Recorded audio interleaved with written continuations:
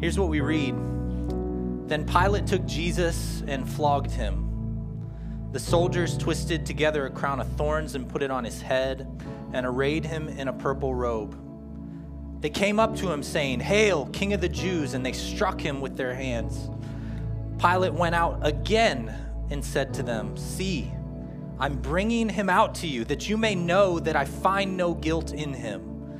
And so Jesus came out wearing the crown of thorns and the purple robe.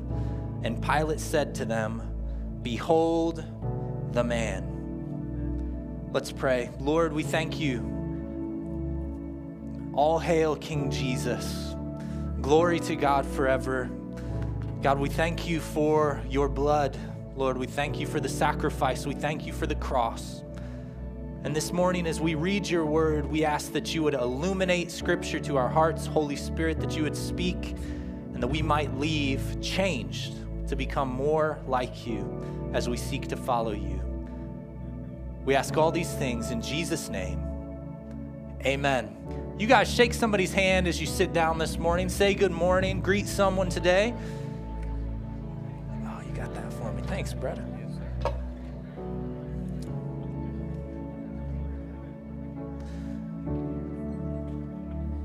Well, I'm Pastor David. If we have not met yet, it's good to see you guys today. It's good to be with our church family who's watching online as well. And today is going to be, I'm just going to tell you out at the beginning, it's going to be one of those days. It's not going to be necessarily sunshine and rainbows type of day. Okay, but that's not what Christianity is. We teach the totality of Scripture here. All of it. The hard parts, the parts that are convicting, the parts that are difficult, all of Scripture, and that includes causing us to look at some Scripture that sometimes is a little bit uncomfortable for us.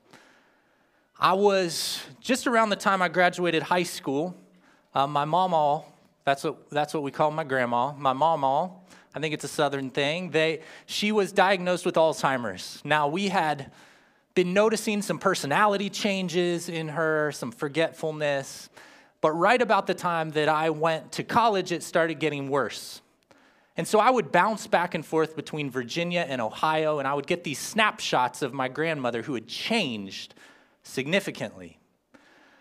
First, it was forgetfulness, and then it was she would lose her speech, and then, there was no recognition in her eyes when you would come to visit. And eventually, after a long battle, my grandma died. I got that call. And I'll be honest, I did not want to go to that funeral. I didn't want to see my mama in the state that she was in her weakness, in her emaciated form. Because my mama, and you guys might have a grandma like this too, her house was fresh baked rolls. I mean, it was warmth, it was love, it was kindness. And to see her at this weak point, it was hard, and I didn't want to do it. And I got some advice from somebody who told me that you need to honor your grandmother, and you need to be there. You need to walk up to that casket and honor her. And I'm glad that I did. I'm glad I listened to that advice. I walked up to my grandma, and I stared right into her face, and I prayed a prayer thanking God for the godly life that she had lived. And I honored her in that moment of weakness. And today, as we look at Christ and as the crucifixion begins, my encouragement to you is to not look away. Stare right into the face of what's going on with Jesus today. And I want this thought to be going through your mind as you do this. Jesus did all of this for me. Jesus did all of this for you.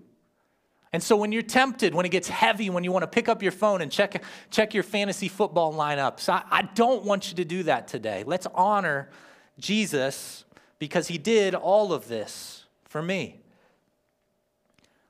Let's go back to verse 1 here. We're going to walk through this kind of verse by verse. Pilate took Jesus and he flogged him. We're going to get back to what that means in a moment. The soldiers twisted together a crown of thorns and put it on his head and arrayed him in a purple robe.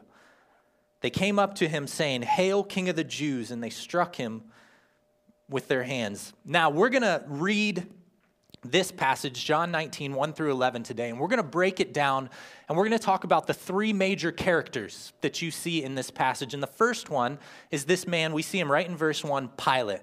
Pontius Pilate. He is a representative of the Roman government. He is the ruler in Judea. Rome, the mighty imperial power of Rome. That's who Pilate represents. History tells us that Pilate was a soldier before he got into politics.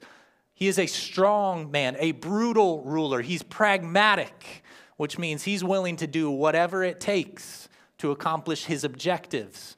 And Caesar has given him some objectives. You see, Judea was a rebellious area. And Pilate had a job, actually two main jobs. If you're in Pilate's shoes, here's the two things you need to worry about. Number one, you need to keep the peace.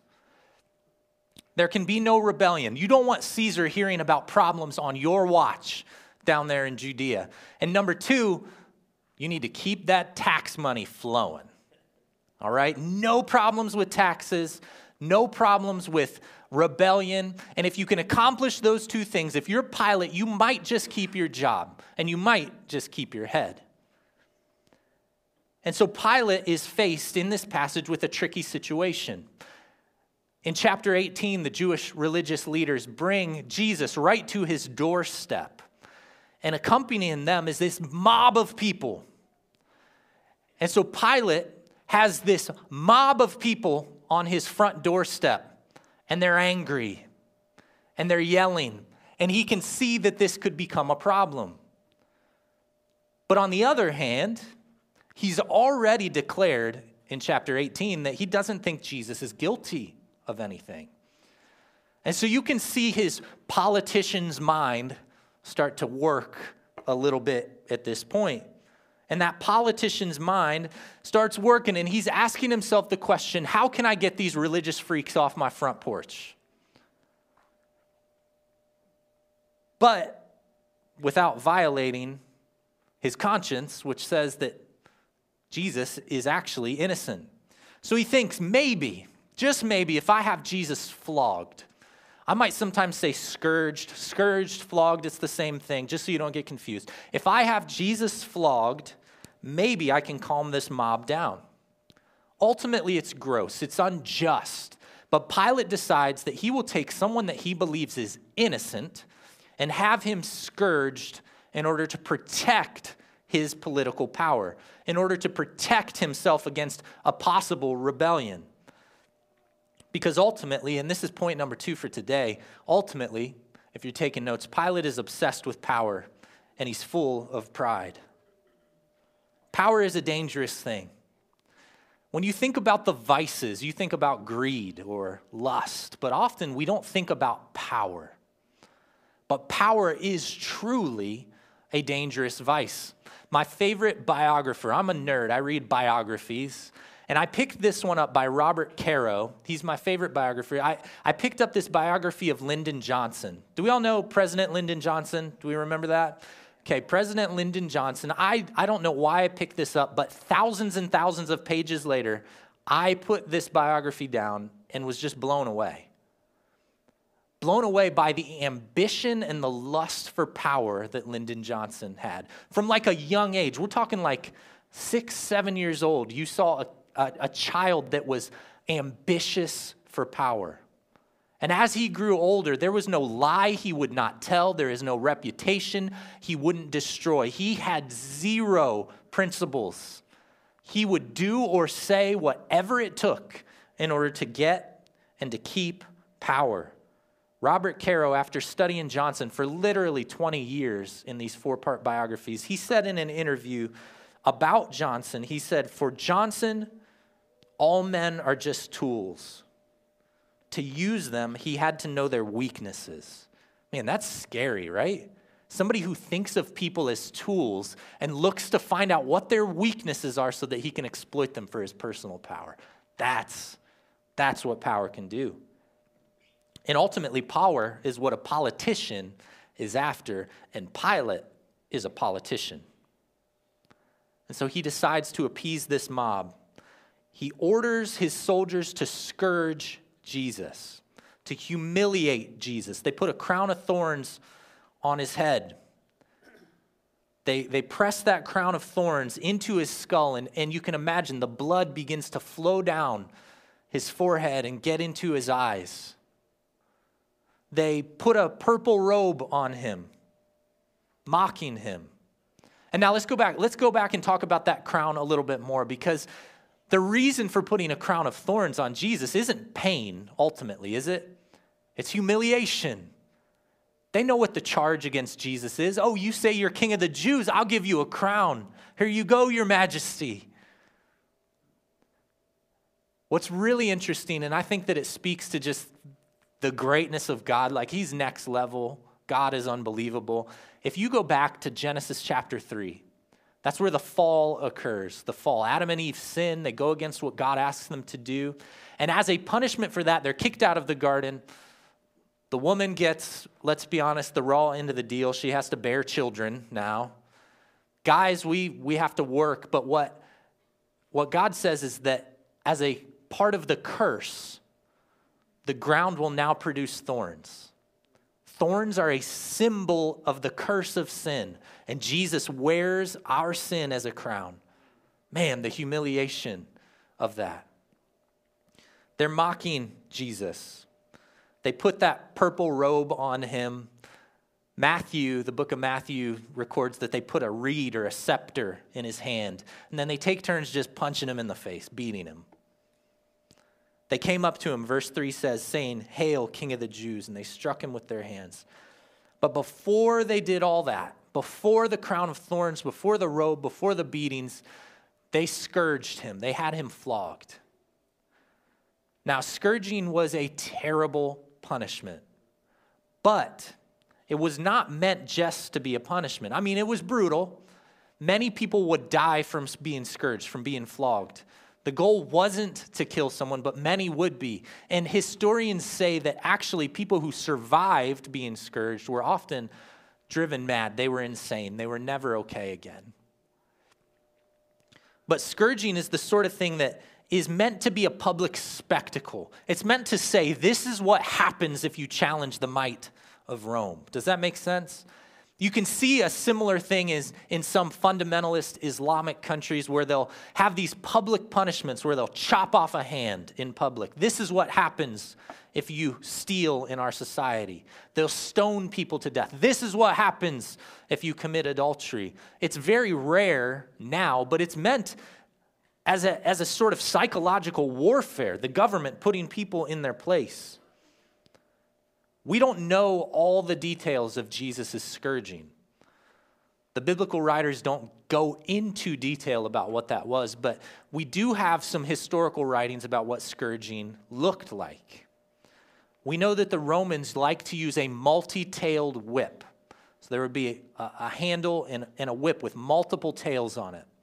And at the end of that whip would be bits of metal or bone or stones, hooks of metal, bones, stones. And then the person would be stripped down. The clothes would be taken off of them. They would be bent over a pillar and their hands tied across on the other side so that they're stretched all the way out. And then an experienced Roman soldier would take that scourge and they would hit the person who was bent over that across the back, across the side and stomach and the legs. And as that multi-tailed whip would bite into the flesh, they would yank it back out, pulling chunks of skin and flesh away with the whip. There was no limit in Roman punishment to how many times you could be hit with a scourge. It was until the message was got. Ancient authorities, these different historians, say that the idea was generally that the skin and the flesh would be torn from the body until the bones were exposed.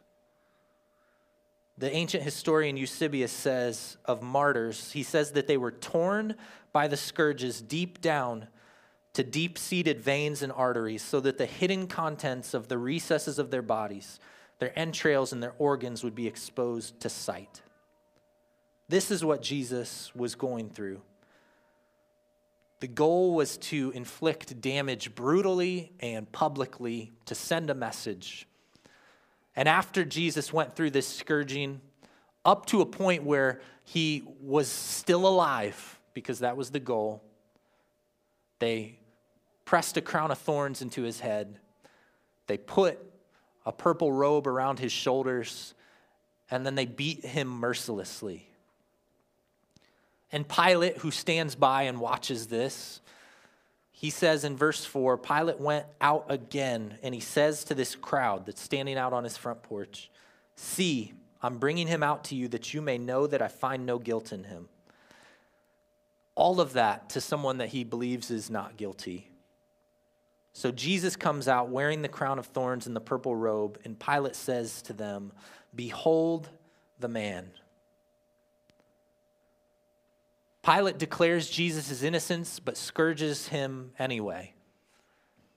Isaiah prophesied in the Old Testament that Messiah would be beaten until he's no longer recognizable as a man. That's what just happened. Pilate parades the king of the world before the Jews, and he says, "Behold the man, look at your king now.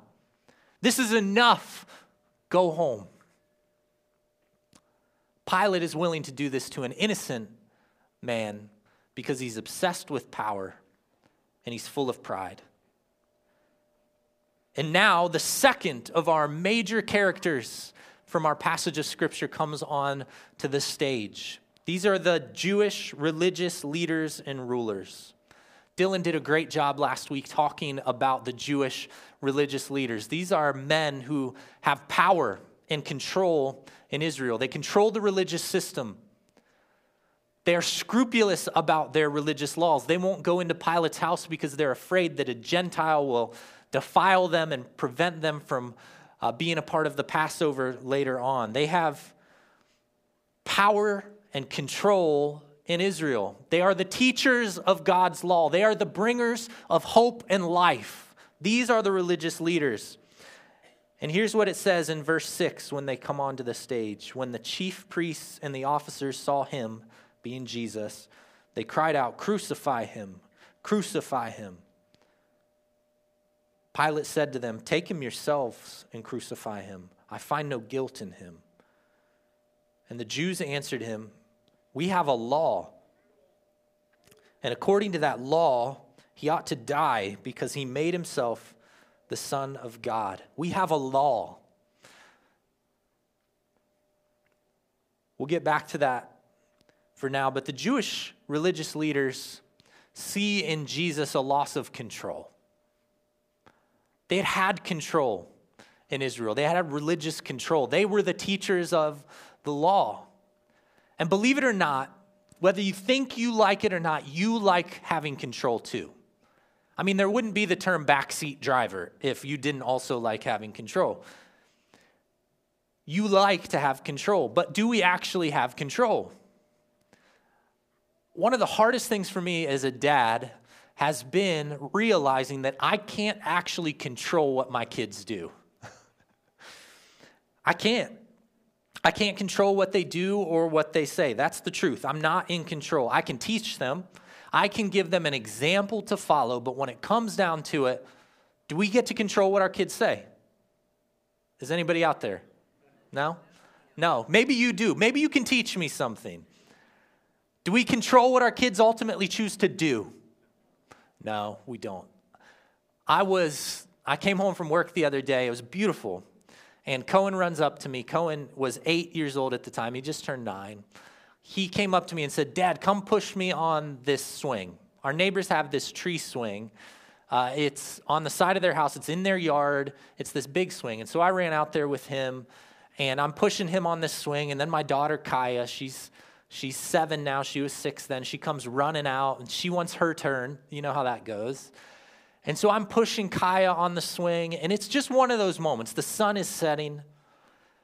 The weather is beautiful. My kids are giggling and laughing, and I'm just thinking, man, I need to remember this. Do you guys ever have a moment like that? You're just like, man, I got to remember this moment. And so I'm having this like spiritual moment. Thank you, Jesus, for this moment. I don't want to forget these giggles. and this opportunity to push my kids. And then I look to my right, and my son has his pants around his ankles, and he's peeing on the neighbor's tree. Just out in front of everyone.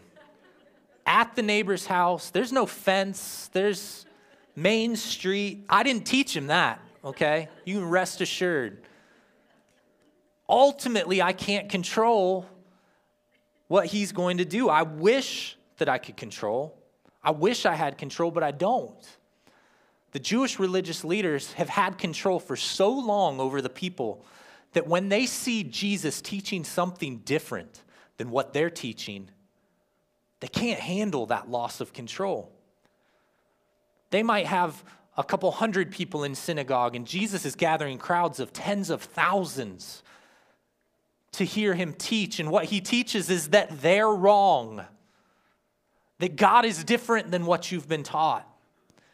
And they see themselves losing that control. And because of that, they're willing to sacrifice their religious law and stand up and whip a crowd into a fury as they chant, "Crucify, crucify," in defiance of their very own religious laws. Because you know what the punishment for blasphemy was? It wasn't crucifixion. The punishment was very clearly stoning. And they made the excuse, we're not allowed to do that. They did it to the martyr Stephen just a couple years later. The Apostle Paul, how many times was he stoned?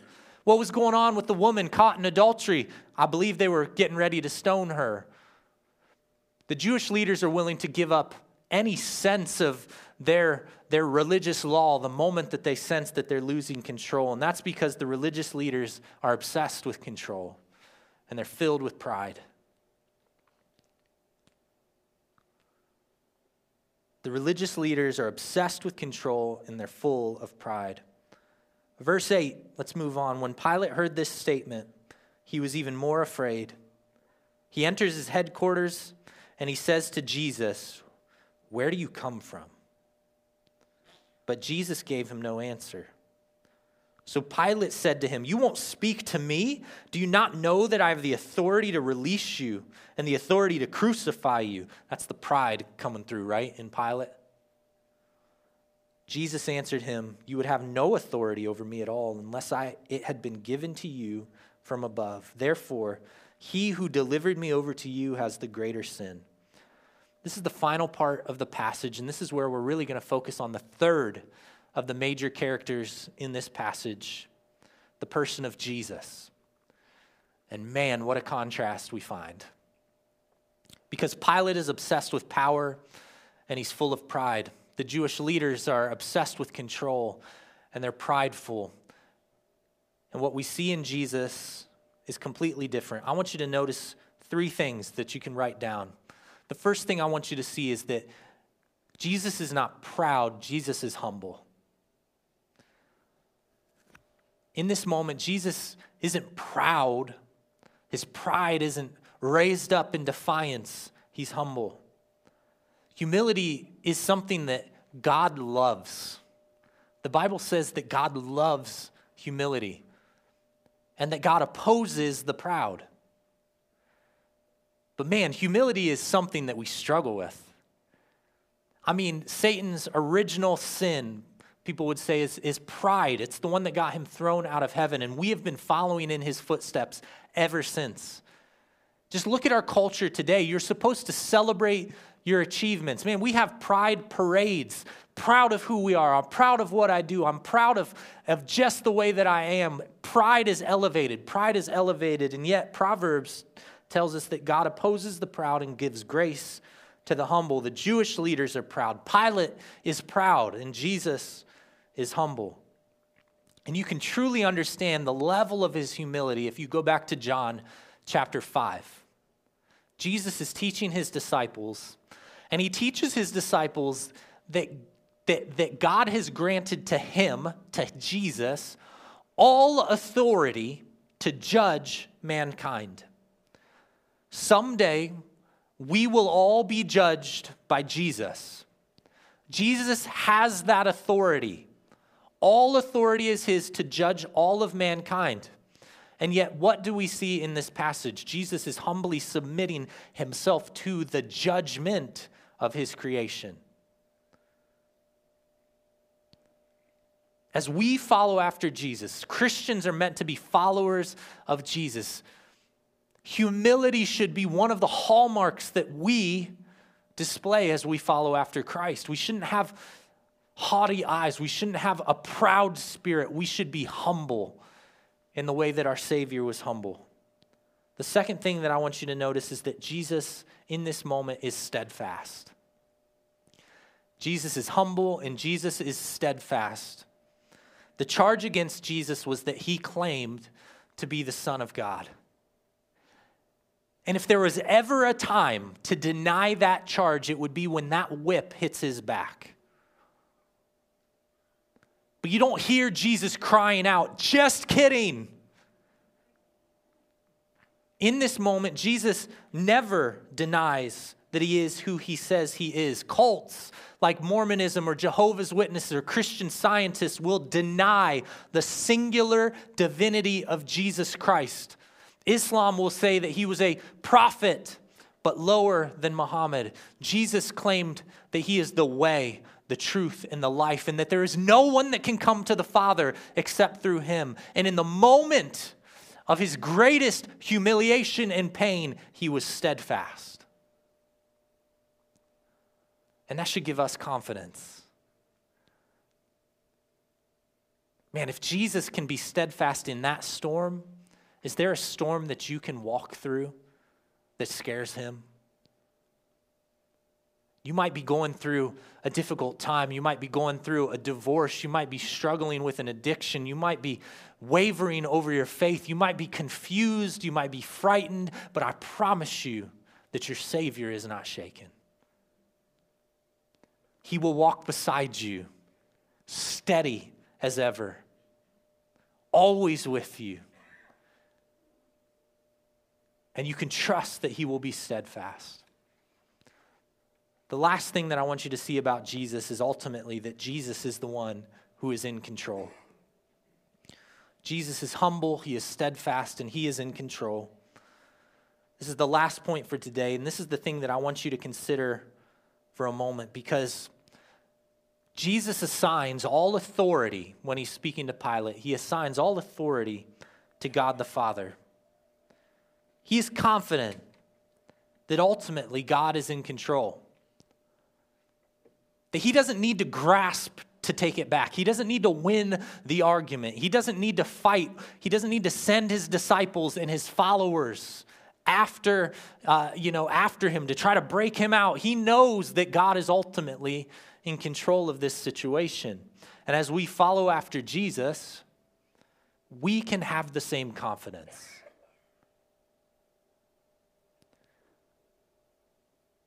In this life, we will struggle. We will face hardships, diseases, surgeries. There will be accidents and fear. You will have questions. You'll be disappointed. You'll have highs and you'll have lows. But there will never be a moment in this life where Jesus loses control for a second of what's going on. Ultimately, Jesus is the one who is in control. This morning, I want you to consider for a moment who is in control of your life. Where is it that you have placed your faith and your trust? Some of us, we have put our hope in religion. If I can just do the right things in the right order, I can be made right with God. If I can just work harder at it, I can be good. Religion will always use fear and guilt and shame to exert control in your life. It will make promises that it can never keep. Maybe you're someone who has placed your faith and your control in politics. If we can just work to get the right leader elected, They'll pass the right laws. There will be justice and truth that will prevail. But as you can see from this passage, it's a dangerous game to place your hope in a politician. There's wickedness in political power.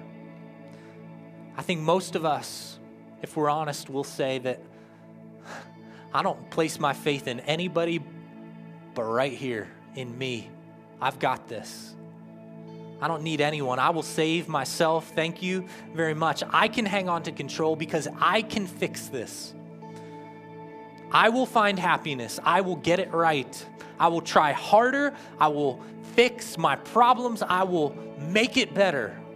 It's pride, pride, pride, thinking that we can fix something that only God can fix. In this passage, you can see so clearly the contrast between the wickedness of humanity and the goodness of Jesus Christ. Where is it that you'll place your faith? This morning, I want you to look full on into the eyes of a broken, humble Jesus. Imagine his bleeding body broken for you, the stripes from the flesh torn away. And he did it for you.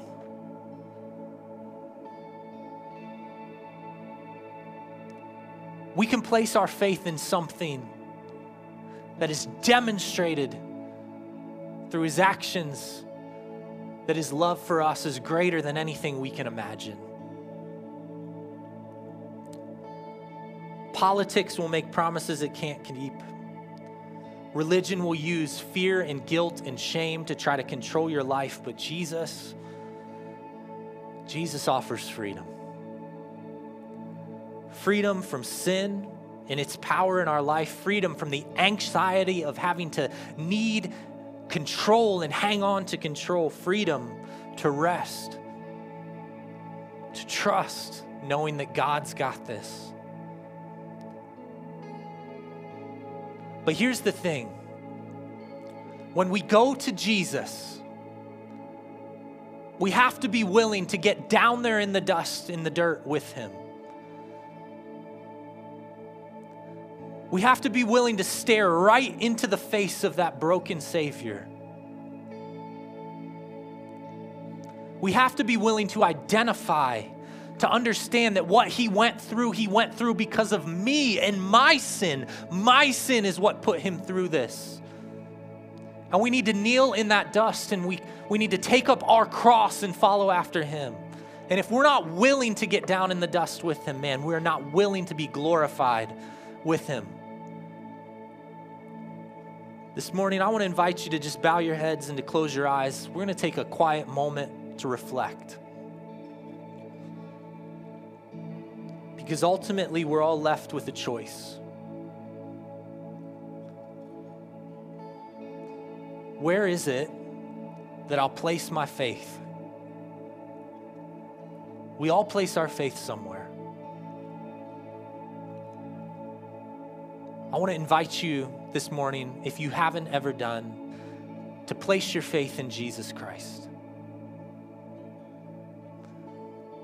Jesus was the fulfillment of prophecy. He was the Messiah, prophesied for thousands of years. Because of sin in our life, because we have rebelled against God, because God is holy and just, there is punishment for that sin. And because there are none who are righteous, because there's no one that can live up to the perfect standard of God, God sent his son Jesus to take the punishment that we deserve, to die a death that was meant for us. But then Jesus, 3 days later, rose in power and in victory, demonstrating that he was exactly who he claimed to be, that he holds power over the keys to death in sin, and he offers us new life. If you've never accepted that free gift of new life that Jesus offers, I want to invite you to do that today. There's no magic words that you can say. It's all about your heart. There's no religious process that you have to go through. It's all about a heart that says, Jesus, I admit that I am a sinner who is in need of a Savior. Right where you sit, in the silence of this moment, you can talk to God. And you can say, God, I admit that I have sinned. Jesus, I see the sacrifice that you've made for me. I want to invite you to save me. I need to be saved. Save me. Take away my sin. Make me brand new. I'm giving up my control. Jesus, I want to follow after you. Grace is such a simple concept, but it's not free. The price that Jesus paid for our life was greater than anything that we can imagine. But I promise you, Scripture says that if you have placed your faith in Jesus, if you prayed that prayer for the first time and you meant it with all of your heart, that God says the angels in heaven rejoice in this moment because one who was lost has been found.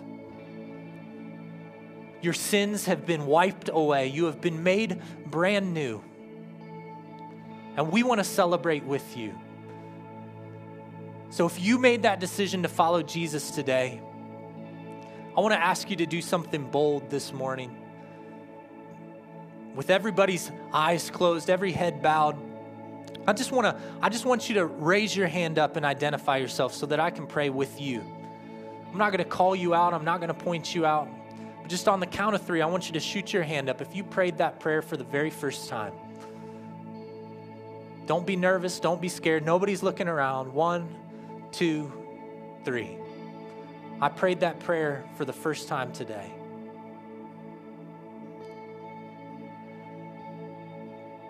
Brothers and sisters in Christ, who is it that you're placing your faith in?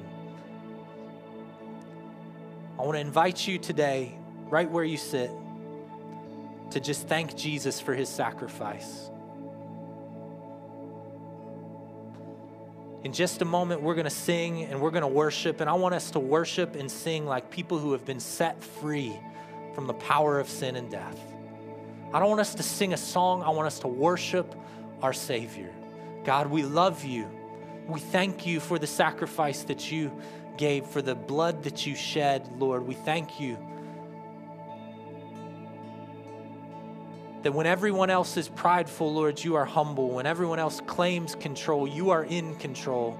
Lord, when things get tough, you are steadfast. Jesus, we thank you for new life, and we thank you for walking with us as we walk through this life. We worship you and we love you this morning. We ask all these things in Jesus' name. Amen.